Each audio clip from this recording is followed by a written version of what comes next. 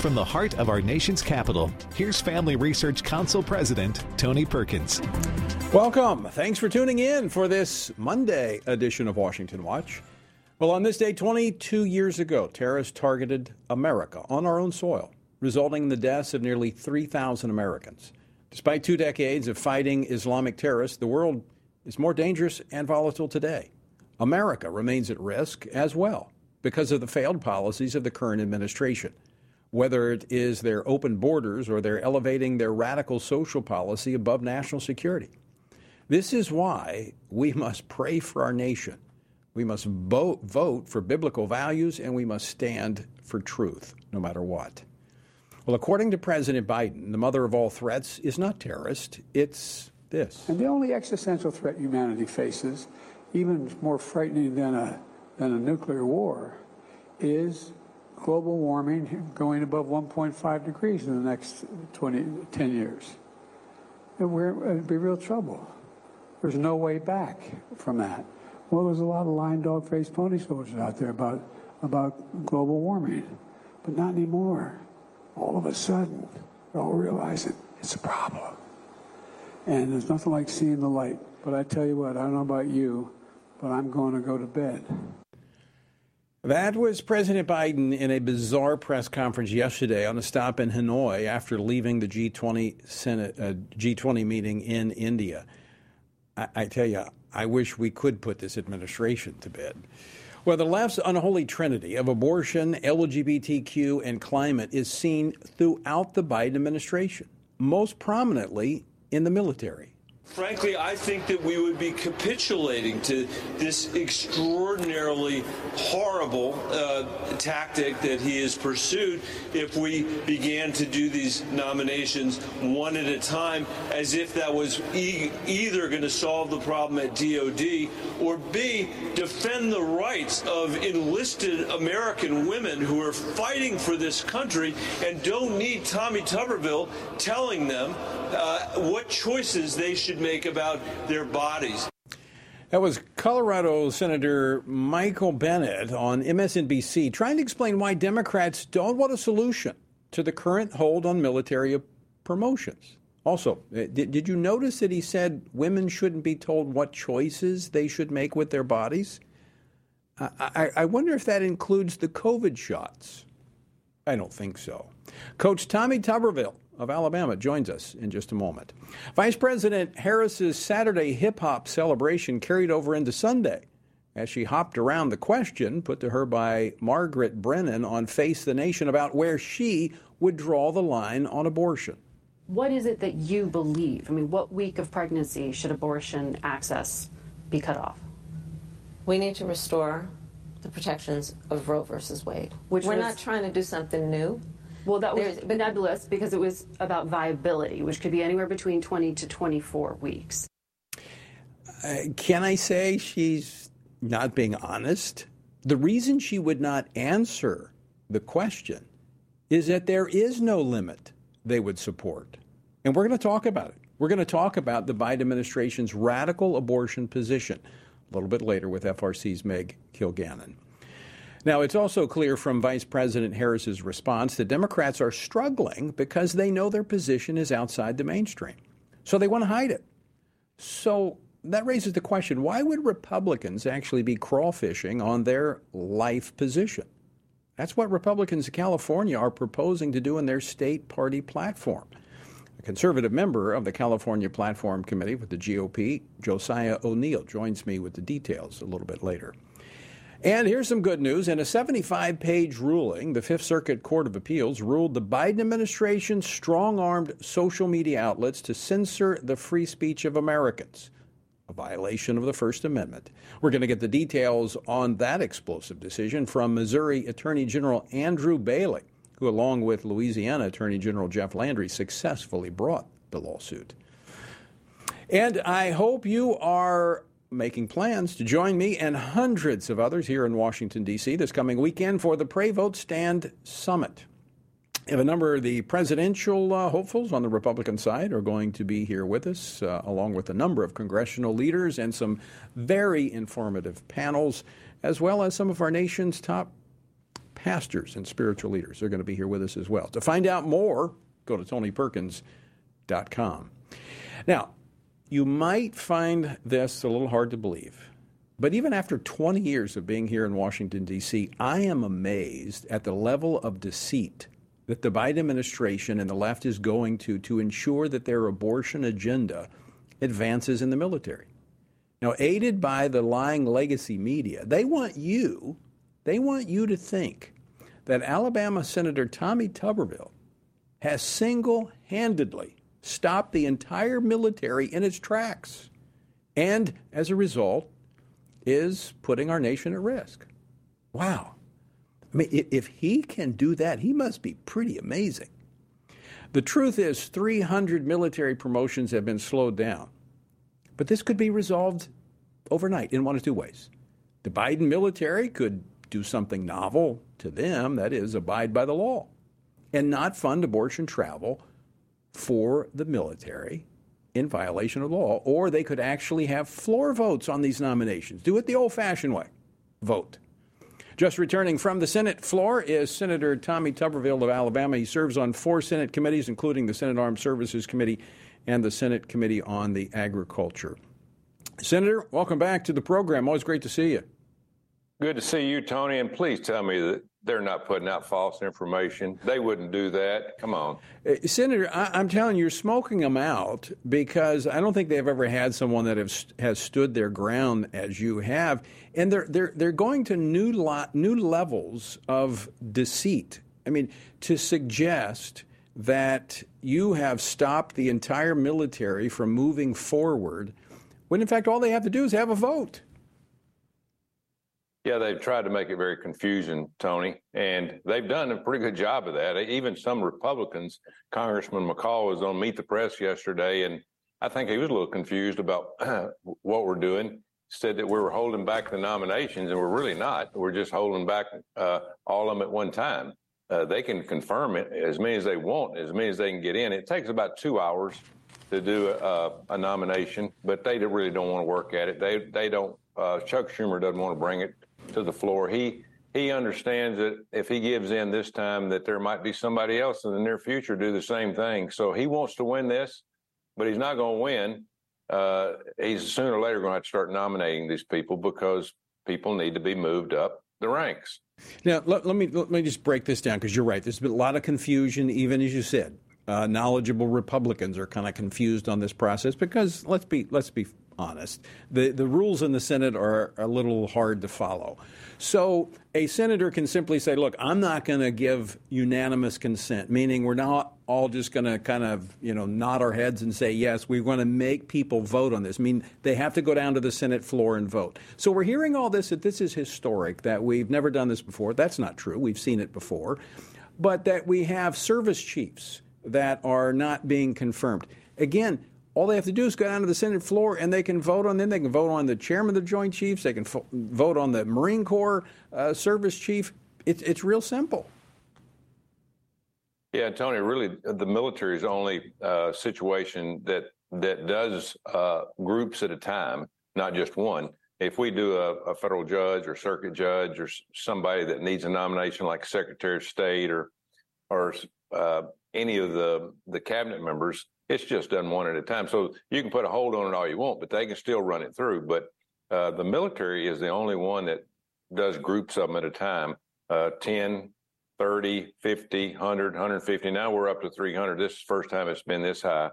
But that's the reason you can put a hold on it. But again, it's just for the full amount at one time. They can do one at a time, as many as they want during the day. They probably could do 7 or 8 in a day. But Chuck Schumer now is he's playing hardball. He says that we've got a Joint Chiefs of Staff chairman that needs to be confirmed.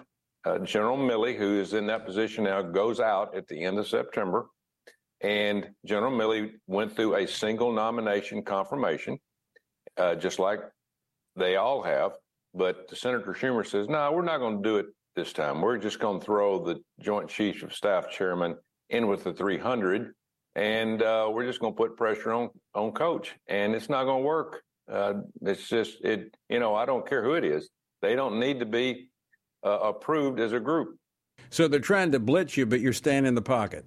Exactly right. I'm not flushing out of the pocket, Tony. I'm going to stay in the pocket, and I'm going to take a lick or two, and that's what happens when you hang in that pocket. But sooner or later, I'm going to get the ball down the field and complete some passes. Well, let me tell you what. You've got the folks in the stands are on their feet cheering you for your leadership and courage, because we've not seen this in quite some time. I want to go to something you've been addressing, and that is the issue of what is really putting our military at risk. I don't know if you heard the clip I played at the top of the program, but it was by one of your colleagues, Michael Bennett, who in an interview with MSNBC said that Tommy Tuberville shouldn't be telling women what choices they should make about their bodies. You know, I asked the question, would that apply to the COVID vaccines when we've seen over 8,000 members of the military pushed out because they didn't want to get a jab? There's a little bit of hypocrisy here. And Tony, you can go back to the first part. I'm not telling women what they can do and can't do. It's the Democrats in 1984 that voted, and Joe Biden was one of them in the Senate, that voted this policy in to have abortion in the military, only by the three exceptions, rape, incest, and health of the mom. They're the ones that did this, not me. And so all I want to do is keep it the same way. But now because of Roe Wade, they're kicking it down the road and say we can't control the states, but we can control federal employees. And so they think that they can do this at their demand. And we're just not going to allow that to happen. As you said, they're hollering and screaming about readiness. 8,000, Tony, 8,000 that just a snap of the fingers because they didn't take a vaccine because this crazy mandate that they had last year. They were all fired up. Man, we're going to run all these people out of the military, and because they don't think like they do, and they didn't want to take this vaccine, so they kicked them out without them having a job, without the mom and the kids having a place to go. You talking about kicking somebody to the curb. I mean, they did 8,000 at one time. It is absolute shame what happened. It took us a year to get that under control. Finally, the Supreme Court said you can't do that. And then Ted Cruz in July tried to put in the NDAA, okay, we made a mistake. Let's go back and put these 8,000 back into the military. The Democrats voted it down. They did not want to put the 8,000 back in, and we're having a heck of a time trying to get people in the military now because of the situation we're in and because of what the Democrats are doing to our Constitution. It's beyond amazing. They boot all these people out because they won't get a jab, and now they're saying that these because the law says the taxpayer should not be forced to fund abortion. They're going bananas. And just one final note there. You've said this before, Coach, that there could be a floor vote on this policy as the Congress adopted it the first time. If they want to change it, just bring it to the floor and vote on it. Yeah, that's what we keep telling them. Just bring it to the floor. And, of course, they do not want to start the precedent, Tony, of having to one senator tell them what they can and can't do. This is all about control. It is. This is about them having the control of the reins and not giving them to somebody else and admitting that they were wrong. It is, and my understanding too, in their caucus meetings during the week, they are having some pretty good discussions. Oh, I bet they are. I think Schumer's taking some pretty good hits from some of the other people. Coach, we're going to have to leave it there. We're out of time. We'll see you soon. All right, folks, stick around. Today, more than ever, men need a reminder of what biblical manhood looks like and to understand God's good design for them, to serve as provider, instructor, battle buddy, defender, and chaplain. They need a battle plan to truly live out their role.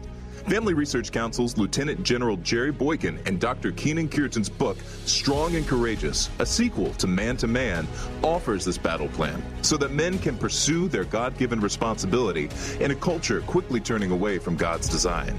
The authors unpack the Old Testament book of Joshua as the focus of their study, asking readers to look to his leadership to help consider and apply the key principles of biblical manhood.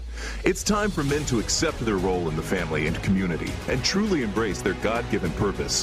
To order your copy of Strong and Courageous, A Call to Biblical Manhood, go to frc.org/strong and courageous. Again, that's frc.org/strong and courageous. Christians must be sure to faithfully think about the issues that have taken our culture and many of our churches by storm from a biblical perspective. Family Research Council's David Clausen, along with co-authors Denny Burke and Colin Smothers, released a new book, Male and Female, He Created Them, a study on gender, sexuality, and marriage to help Christians better grasp the Bible's teaching about these issues.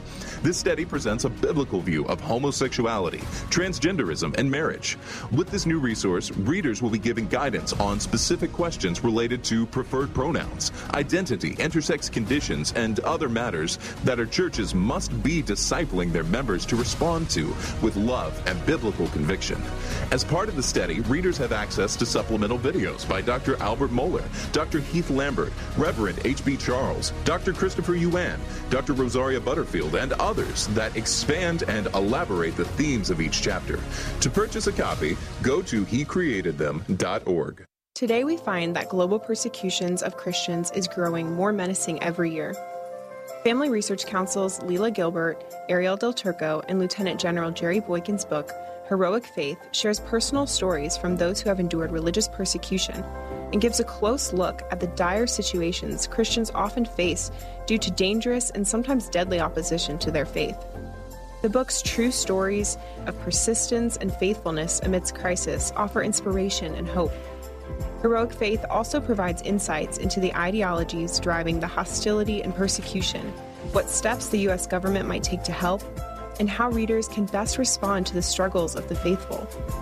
It is critical for us to learn from our brothers and sisters who are suffering deeply and to do whatever we can to help. You can get your copy of Heroic Faith wherever books are sold or by going to frc.org/heroicfaith. Again, that's frc.org/heroicfaith.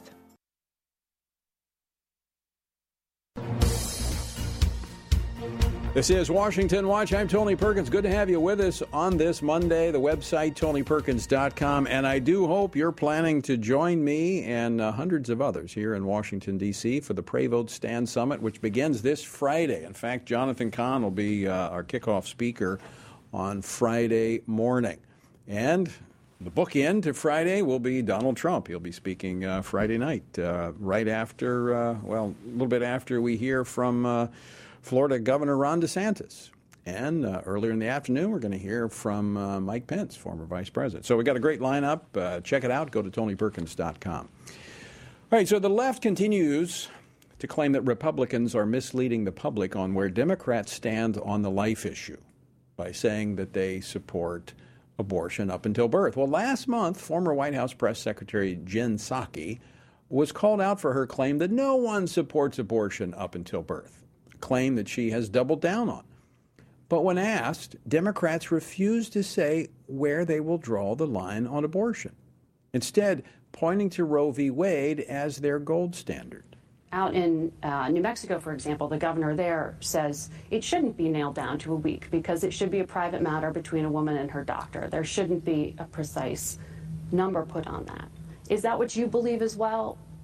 I believe that we should put the protections of Roe v. Wade into law, and the way that will happen is if we have a United States Congress who, regardless of their personal view for themselves or their family, would agree that the women of America should be trusted to make decisions about their life and their body based on what they know to be in their best interest. It's that simple. Well, if it's that simple, why don't you answer the question? It's because they are lying. Joining me now to shed some light on this lie is Meg Kilgannon, Senior Fellow for Education Studies here at the Family Research Council. She served in the U.S. Department of Education during the Trump administration. All right, were those words too harsh?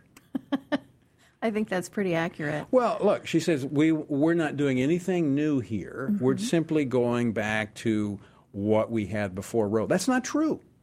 Right. Well, she was doing a lot of work in that clip, right? She's giving out all of the Christian Catholic politicians who are personally pro-life, right, the right to vote pro-choice, right? And then she's talking about codifying Roe, or not codifying Roe, just going back to the protections. I mean, she's not even really committing to codifying Roe, right? But we know that's what they want because they've introduced the Women's Health Protection Act. Nancy Pelosi put it in. That's what they want, and they're saying, well, we're just going to put Roe into law, but it goes much further than that. The Women's Health Protection Act does go much further than that, and I think that they are hitting on a nerve because America is trained to sort of be comfortable with Roe in general terms. The pro-choice community is, right? And so when they keep going back to that language around Roe, it allows them to be completely vague and supportive of a woman's right to whatever, when we need to be more specific. Well, she's a lawyer. She knows that words matter. Actually, what we had before the Dobbs case is that we didn't have just Roe, we had Planned Parenthood versus Casey, which limited Roe, or actually allowed states to limit Roe. But what they're proposing is actually going back to Roe, which leapfrogs over Casey and goes back to where you have a national all-out abortion policy up until birth. Correct. And that's why she doesn't want to be specific about it, right? She's willing to talk about Roe in general terms because it polls well. They don't know what it is. Because people don't know what it is, right? They don't understand the gradual chipping away that the pro-life movement was so dedicatedly doing. And,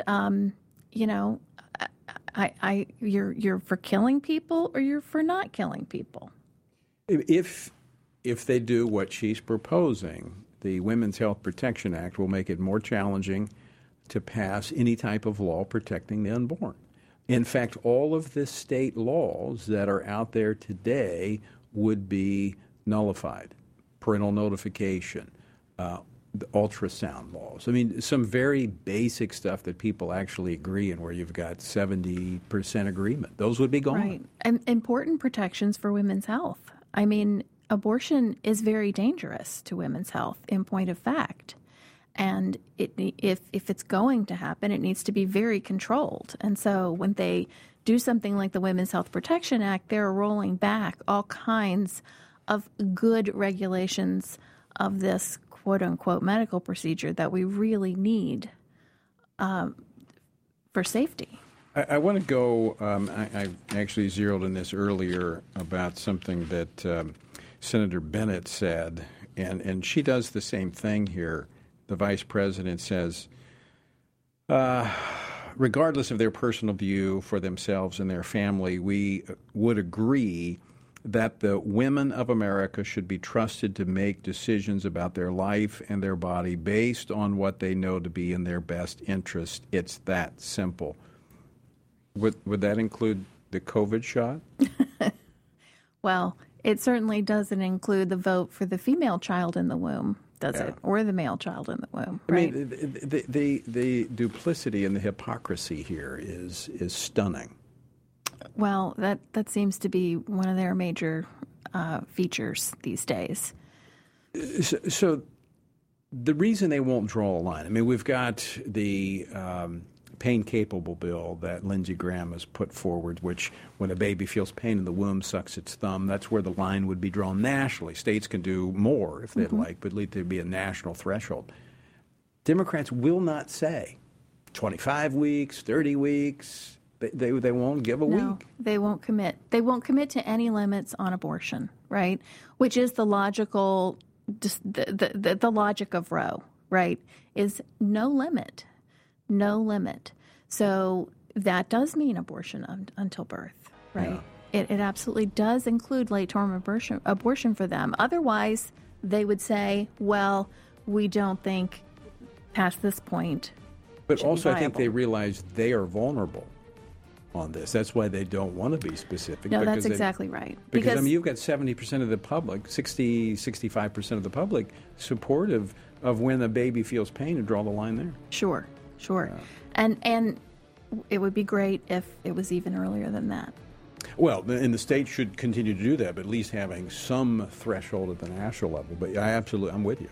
It should be from the moment of conception, in my view. Right. I've always advocated for that. Meg Kilgannon, always great to see you. It's great to see you.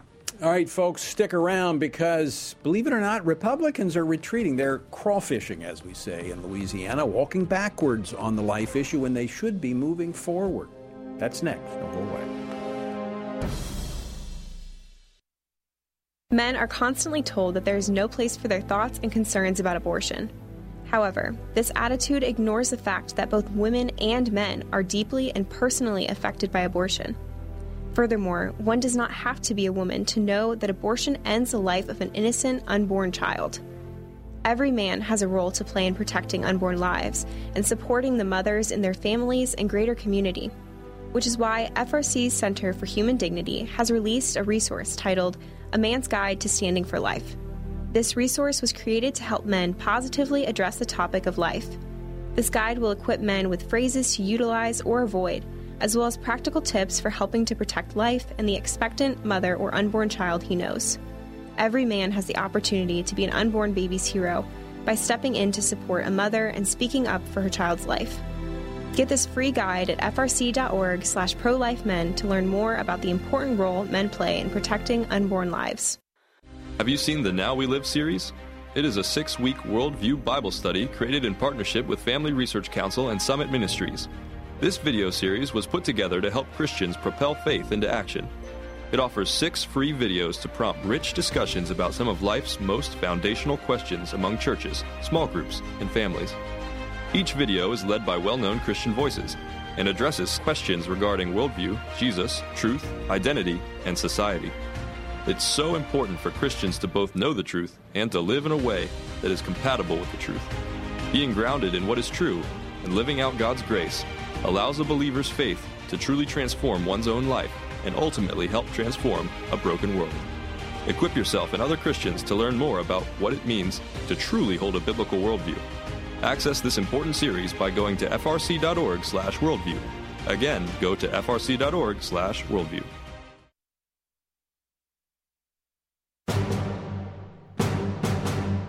Welcome back to Washington Watch. I'm Tony Perkins, your host. The website, tonyperkins.com.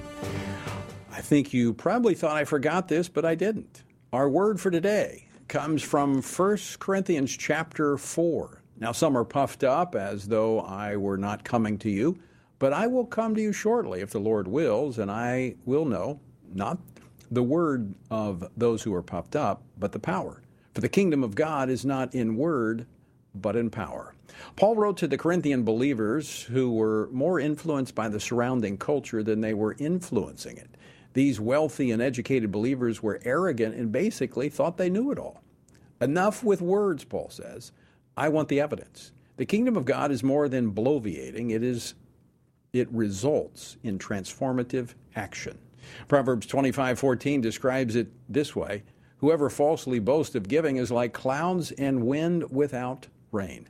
This is what James said in James 2, faith without works is dead. Our faith should lead to transformative action. To find out more about our journey through the Bible, go to frc.org/Bible. Well, later this month, the California Republican Party will hold its annual fall convention in Anaheim, and a vote is expected on whether to amend the California GOP official platform ahead of the 2024 cycle. Among the changes that are being considered, stripping language that stood against same-sex marriage and abortion. Is this really a direction that the California GOP wants to head in, even in a state like theirs? I mean, the Democrats are on the run on the life issue, but here, once again, Republicans snatching victory from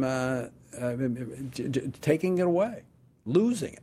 Well, joining me now to discuss this is Josiah O'Neill, a member of the California Republican Party Platform Committee. Josiah, welcome back to Washington Watch. Great to see you. Hi, Tony. Thanks for having me on. All right. So can you tell us what is known so far about what's being proposed in terms of changes to the platform? Absolutely. Well, first of all, let me just give you the opposition's perspective. After a lot of digging, this is what I came up with. In a recent email that went out to all the delegates, a collection of 3 former assembly candidates put this statement out. They believed that the traditional perspective, essentially, on marriage and pro-life issues were, quote, shackling them to a lengthy, error-ridden word salad that the old platform has become. In another line, they said that the platform, as proposed to be amended, strips away, quote, outdated and illegal concepts, I'm assuming referring to marriage between a man and a woman, and poses a positive vision for a brighter and better California. So if you're wondering, that's what we're up against here as conservatives in the state. That is not from some far-left organization, but from our own Republican Party. And that's where we stand as of now. I mean, let's just take the life issue for a moment, because, I mean, in the language in the platform on life, it was fairly extensive. We support a comprehensive ban on all human cloning. We support adoption as an alternative to abortion. We believe that the question of abortion is a matter that should be left to the people through their elected representatives, not usurped by the United States Supreme Court, and on and on. I mean, this is language very similar to what we see at the national level. The point is these platforms actually matter. About 80% of the time, the elected officials actually abide by those. How intense of a fight is this going to be there in California over this platform? Well, Tony, I got to tell you, it's already escalated to the point of conflict. At the drafting committee, their physical tension broke out. The police had to be called over protesters who became unruly over this very issue. I mean, the truth is that the party has continually shown a disdain for the average voter. They're very distant from the political climate. They're not in touch with what conservatives want in California. What they're really doing is acquiescing the left's progressive agenda. And there's no further proof or greater proof than this recommended change. I mean, essentially what they've tried to smooth over as not a big deal is their explicit okay, we could say, to both redefining what marriage is from a Christian Judaic value, as well as easing up on our perspective on abortion. And if you look at the proposed, and of course this is subject to change as the language has changed several times, but as of today, this is the latest proposal on right to life, that they want to see the numbers of abortions reduced. That's what the platform now says. I mean, this, of course, a drastic change. It sounds like, what Hillary Clinton and Bill Clinton used to say. I mean, what I see in this proposed language is, this is Biden and Kamala light. I mean, this is what the Democratic Party stands for, just a little bit less. So what can people do to weigh in? Well, how can they help you? You're on the platform committee. What can people do that are in the Republican Party that want to see the party stay true to those core values? Honestly, it's a hard subject to tackle. A lot of us right now here in the state are trying to figure out how to deal with this. We're already at war with progressive Marxists here over our children and parental rights in schools. As you may have noticed today, California actually passed the gender-affirming requirement in custody here, which means if you're a parent and you don't support transgendering your child, the judge has to lean on giving it to the parent that does. So amidst all of this, now we have to find our own people. I would just say that obviously the convention is a time for delegates to speak up. I will be there as a member of the platform committee, but also just as a concerned delegate. Let me share our fear is that a great majority of Republicans view this as a final straw that breaks the camel's back. If the party goes through with this egregious insult to both our values and our conservative way of life, I fear that they will lose the only 25% of Californians that are even registered to vote as Republicans in this state. I agree. And then where do they stand? Josiah, we're going to have to leave it there, but we're going to follow up with you as this continues to unfold. Thanks so much for being in the fight. All right, folks, stick with us. We're coming back with more Washington Watch, some good news out of the Fifth Circuit Court of Appeals. That's next.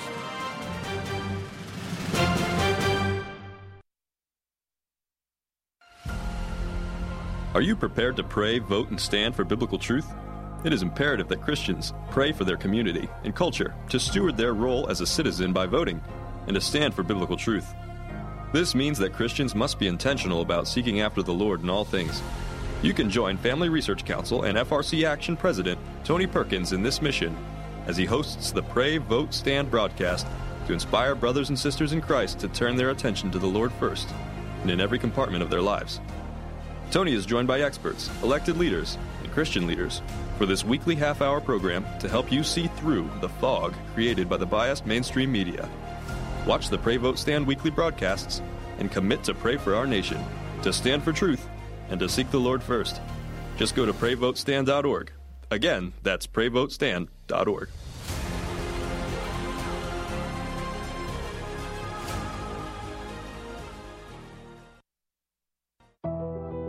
Tech censorship is on the rise. Big tech companies are attempting to cancel conservatives and Christians, which is why here at Family Research Council, we've decided to be proactive so that big tech cannot silence us completely. FRC has a text subscription platform to be sure we can continue to keep you in the loop. That way, you can still find updates on faith, family, and freedom. You can get FRC's content straight to your phone. Just sign up for our text alerts by texting STAND to 67742. Again, you simply text STAND to 67742, and FRC will send you special alerts on the issues that matter to you. By subscribing, you'll also be one of the first to know about our upcoming events and programs. All of this info is yours with just a simple text. You'll have access to content that will help you continue to stand for faith, family, and freedom, and you'll know about opportunities to connect with like-minded community. Just text STAND to 67742 and be the most informed person you know. Finding a quality news source today in this media-saturated world can be incredibly difficult.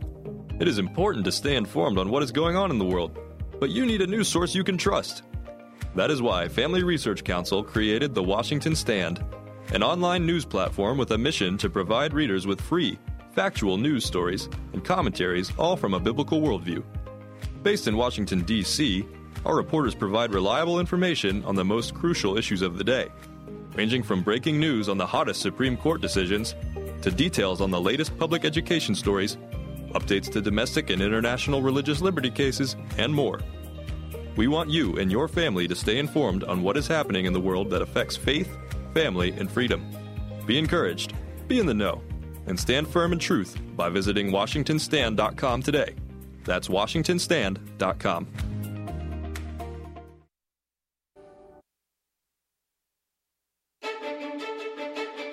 FRC celebrating 40 years with Ambassador Sam Brownback.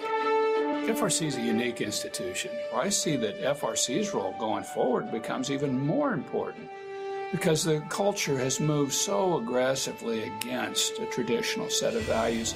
And we're not talking about imposing values on anybody. We're talking about allowing people to practice values.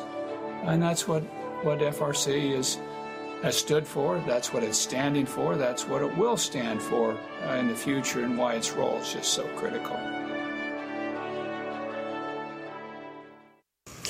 Well, we certainly appreciate Sam Brownback, who has been a great defender of religious freedom, both domestically and in our foreign policy. In fact, I've known Sam. He was one of the first, I think, probably one of the first folks I met here in Washington, D.C. about 25 years ago. He's been a great friend ever since. But those topics are topics that will be addressed this coming weekend at the Pray, Vote, Stand Summit. We'll be celebrating 40 years of standing for faith, family, and freedom. Registration is still open, and there's still some room. So I encourage you to go ahead and register and be a part of this exciting event coming up this weekend, Friday and Saturday. Go to PrayVoteStand.org for details and to register. As we've seen the past few weeks, the Biden administration has been preparing its response to the election variant of COVID. Yes, it's so convenient how COVID just kind of started popping up again now that we're moving into a major election cycle. It's what I call the election variant. They're also reaching for the same tools that they've previously relied on: masking, jabs, social distancing, and censorship. We are in regular touch with these social media platforms, and those engagements typically happen through members of our senior staff, but also members of our COVID-19 team. Given, as Dr. Murthy conveyed, this is a big issue of misinformation, specifically on the pandemic. That was former White House Press Secretary Jen Psaki back in July of 2021, essentially admitting that the government, the Biden administration, was leaning on social media groups to censor the voices of Americans. Well, thankfully, that is one tool that they will be without this time around.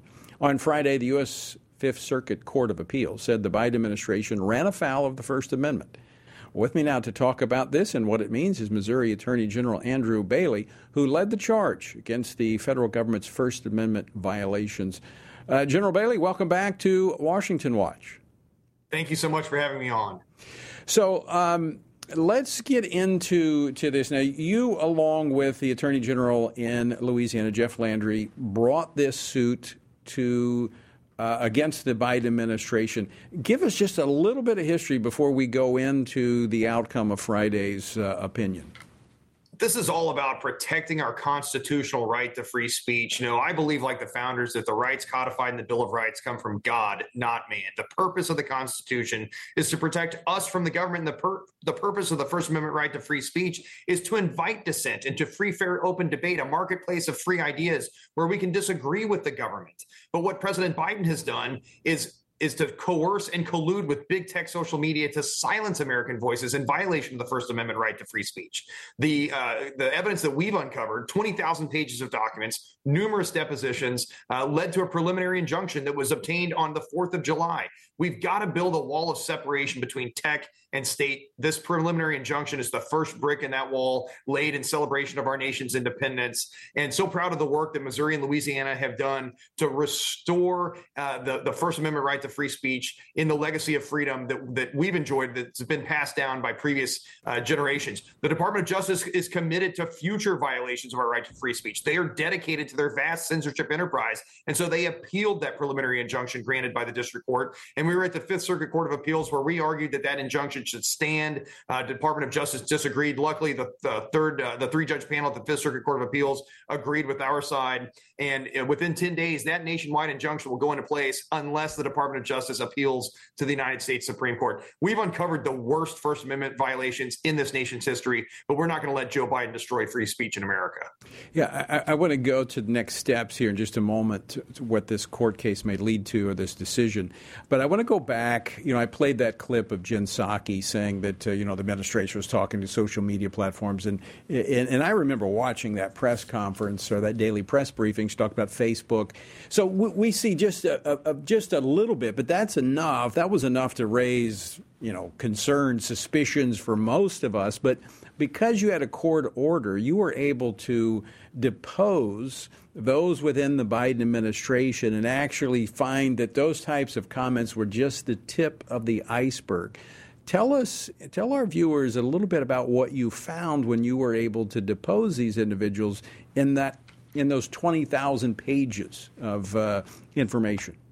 Well, again, we've uncovered a relationship of coercion and collusion. I think Jen Psaki undersells exactly what was going on. It wasn't that they were coordinating or communicating with big tech social media. They were demanding censorship and obtaining that censorship. There were both explicit and implicit threats made to big tech if they didn't acquiesce to the demands of White House officials and to officials at the Department of Justice. This goes beyond just the White House. Now, we do have email traffic from the White House to big tech social media in March, April, and May of 2021. Where Rob Flaherty at the White House Communications Office says the demands are coming from the very top levels of the White House. But we've also got evidence that it's spread across a spectrum of bureaucratic agencies, and the censorship enterprise grew so quickly and so in such scale that the federal government had to design a new bureaucratic apparatus to manage it. And certainly that's what the court found based on the evidence we put on at the trial court and what was affirmed at the Fifth Circuit Court of Appeals. This was a vast censorship enterprise orchestrated by the White House on a magnitude unheard of in America's history. Now, think about that for a minute.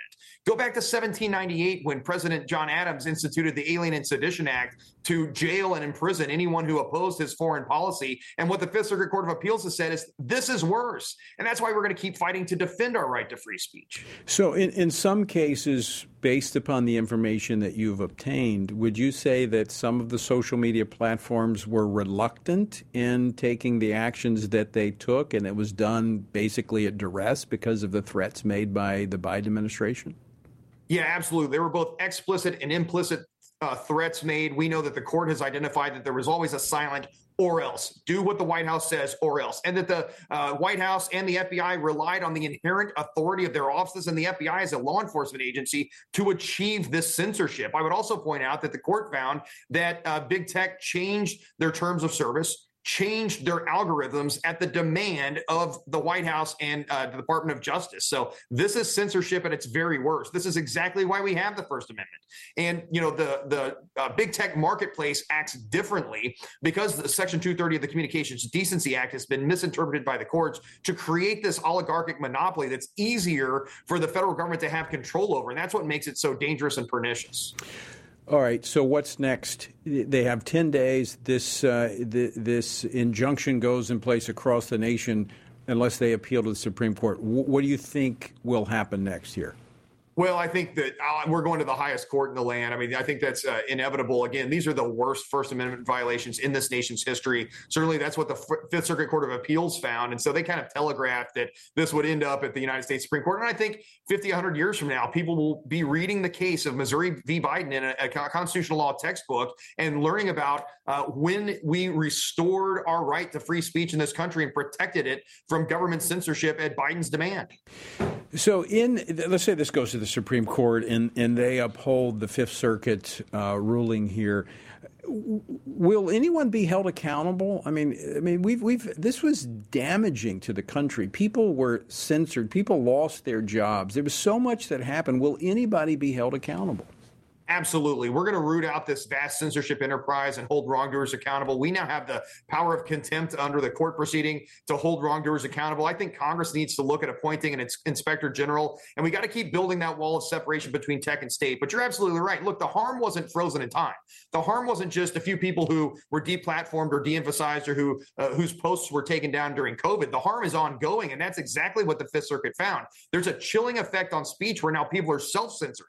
They're afraid to talk about President Trump. They're afraid to talk about election integrity. They're afraid to talk about COVID because they think they'll be removed from these big tech social media platforms because of the censorship that the government did. I would also point out that the First Amendment protects not only the speakers, but the listeners. It's not just the people whose voices were silenced. It's the rest of us that could have used that information to make individualized decisions that were harmed.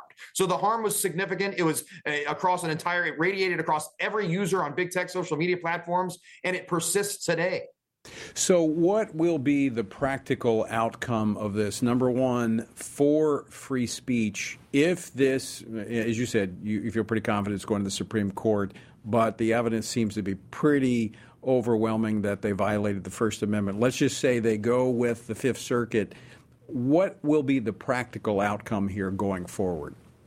Well, that we need a permanent nationwide injunction to, again, build the wall of separation between tech and state to prevent the federal government from silencing American voices on big tech social media platforms. And we've only done preliminary discovery to get a preliminary injunction. Like you said, we've only begun to scratch the surface. We've got to continue to root out this vast censorship enterprise and put a stop to it. And the time is of the essence. I mean, the clock is running here because we're moving into an election cycle. And in court on May 26th, when the Department of Justice, Biden's attorneys were asked by the judge whether or not it would be a violation of the First Amendment for the Department of Justice to censor an American citizen questioning the integrity of an election, the Department of Justice was non-committal. They are dedicated to future violations of the First Amendment. So that wall of separation between tech and state is vital now more than ever. COVID was the Trojan horse that got the enemy behind the wall. Yeah, you're absolutely right, because there's so much more going on here. So, General Bailey, let's say this injunction is in place and you have more violations in the future. Who can take action then to hold the government accountable to the provisions of the injunction?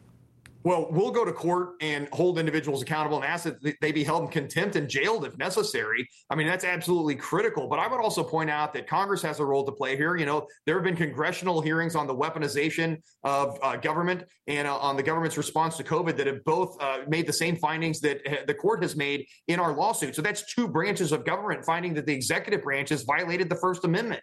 And so I think Congress's role is to appoint an inspector general to monitor compliance with the court order and to ensure that federal officials in the executive branch aren't violating our First Amendment rights. And that's the best remedy they can provide. Mine's the lawsuit and the power of contempt as provided by the courts. I mean, this is as you said, this is a really big deal, because if we don't have free speech in this country, or we have it, but we're afraid to use it because we might lose it, then we don't have it. We have to be free to speak our minds, even if it runs counter to the the predominant thinking of Washington, D.C. It's critical.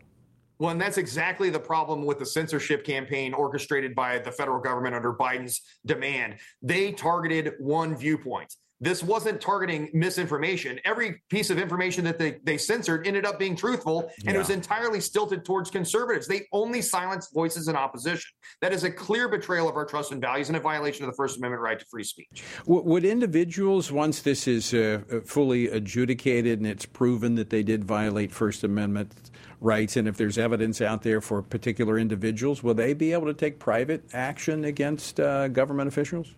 I think so. And at the end of the day, I would submit that we have proven it. I mean, again, we went to court on May 26 and had to put on evidence to justify the nationwide injunction, the preliminary injunction. The court believed the evidence, issued that injunction, and it's now been reviewed and affirmed by the Court of Appeals. So we've proven that we're likely to succeed on the merits, and we can establish that there's been individuals who have been harmed. Again, the magnitude of the harm radiates across every single user of big tech social media, not just those that were individually censored, but those that were deprived of necessary information. That sounds like a class action suit to me. Yeah, absolutely. I mean, again, we're proud in the state of Missouri to have partnered with like-minded Attorney General Jeff Landry in Louisiana and private plaintiffs as well. But I think that we've only begun to scratch the surface. And as we get more evidence, I think that the magnitude of the violations, Biden's violations of the First Amendment will only become more clear and more apparent. Well, thank you for fighting that fight. And General Bailey, you're actually going to be with us this coming weekend at the Pray Vote Stand Summit, talking about something else you've been working on there in the state of Missouri. Give our viewers and listeners just a taste of what you're going to be talking about. Well, so humbled at the opportunity to attend the event and to speak. At the end of the day, I want Missouri to be the safest state in the nation for children. And here in Missouri, we've taken a firm stand against gender mutilation, against child sterilization in the name of transgenderism. And so proud of the work that we've done, both investigating these pediatric clinics, putting a stop to it, and supporting our legislative efforts to ban it in statute. And we're the first state in the nation to have successfully defended a state statute prohibiting these kinds of procedures at the trial court level. So proud of the work we've done to make Missouri the safest state in the nation for children. Well, and you've done an outstanding job on that front as well. And we look forward to having you as a part of this year's Pray Vote Stand Summit. So I'll see you this coming weekend. Thanks so much for joining us. Thank you. Looking forward to seeing you soon. All right, General Andrew Bailey of Missouri. This is quite significant. It does give you hope that, there are courts you can still go to and justice can prevail. And as he said, this is likely going all the way to the Supreme Court. But I'm hopeful that maybe some of the trial lawyers out there who don't always see things eye to eye with us might see dollar signs here and go after those who violated the First Amendment. I think that would be big, really big. All right, folks, we're out of time for today. Thanks so much for joining us. I do want to encourage you to make plans now to join us for the Pray Vote Stand Summit. It's going to be a great weekend. Go to prayvotestand.org. You can find all the speakers that will be with us and a number of breakout sessions. So it's not just sitting there listening. It is engaging. We want you to engage. We want you to go home ready to make a difference. All right. Tune in again tomorrow for more Washington Watch. Until then, I leave you once again with the encouraging words of the Apostle Paul found in Ephesians 6, where he says, when you've done everything you can do, when you've prayed, when you've prepared, and when you've taken your stand, by all means, keep standing.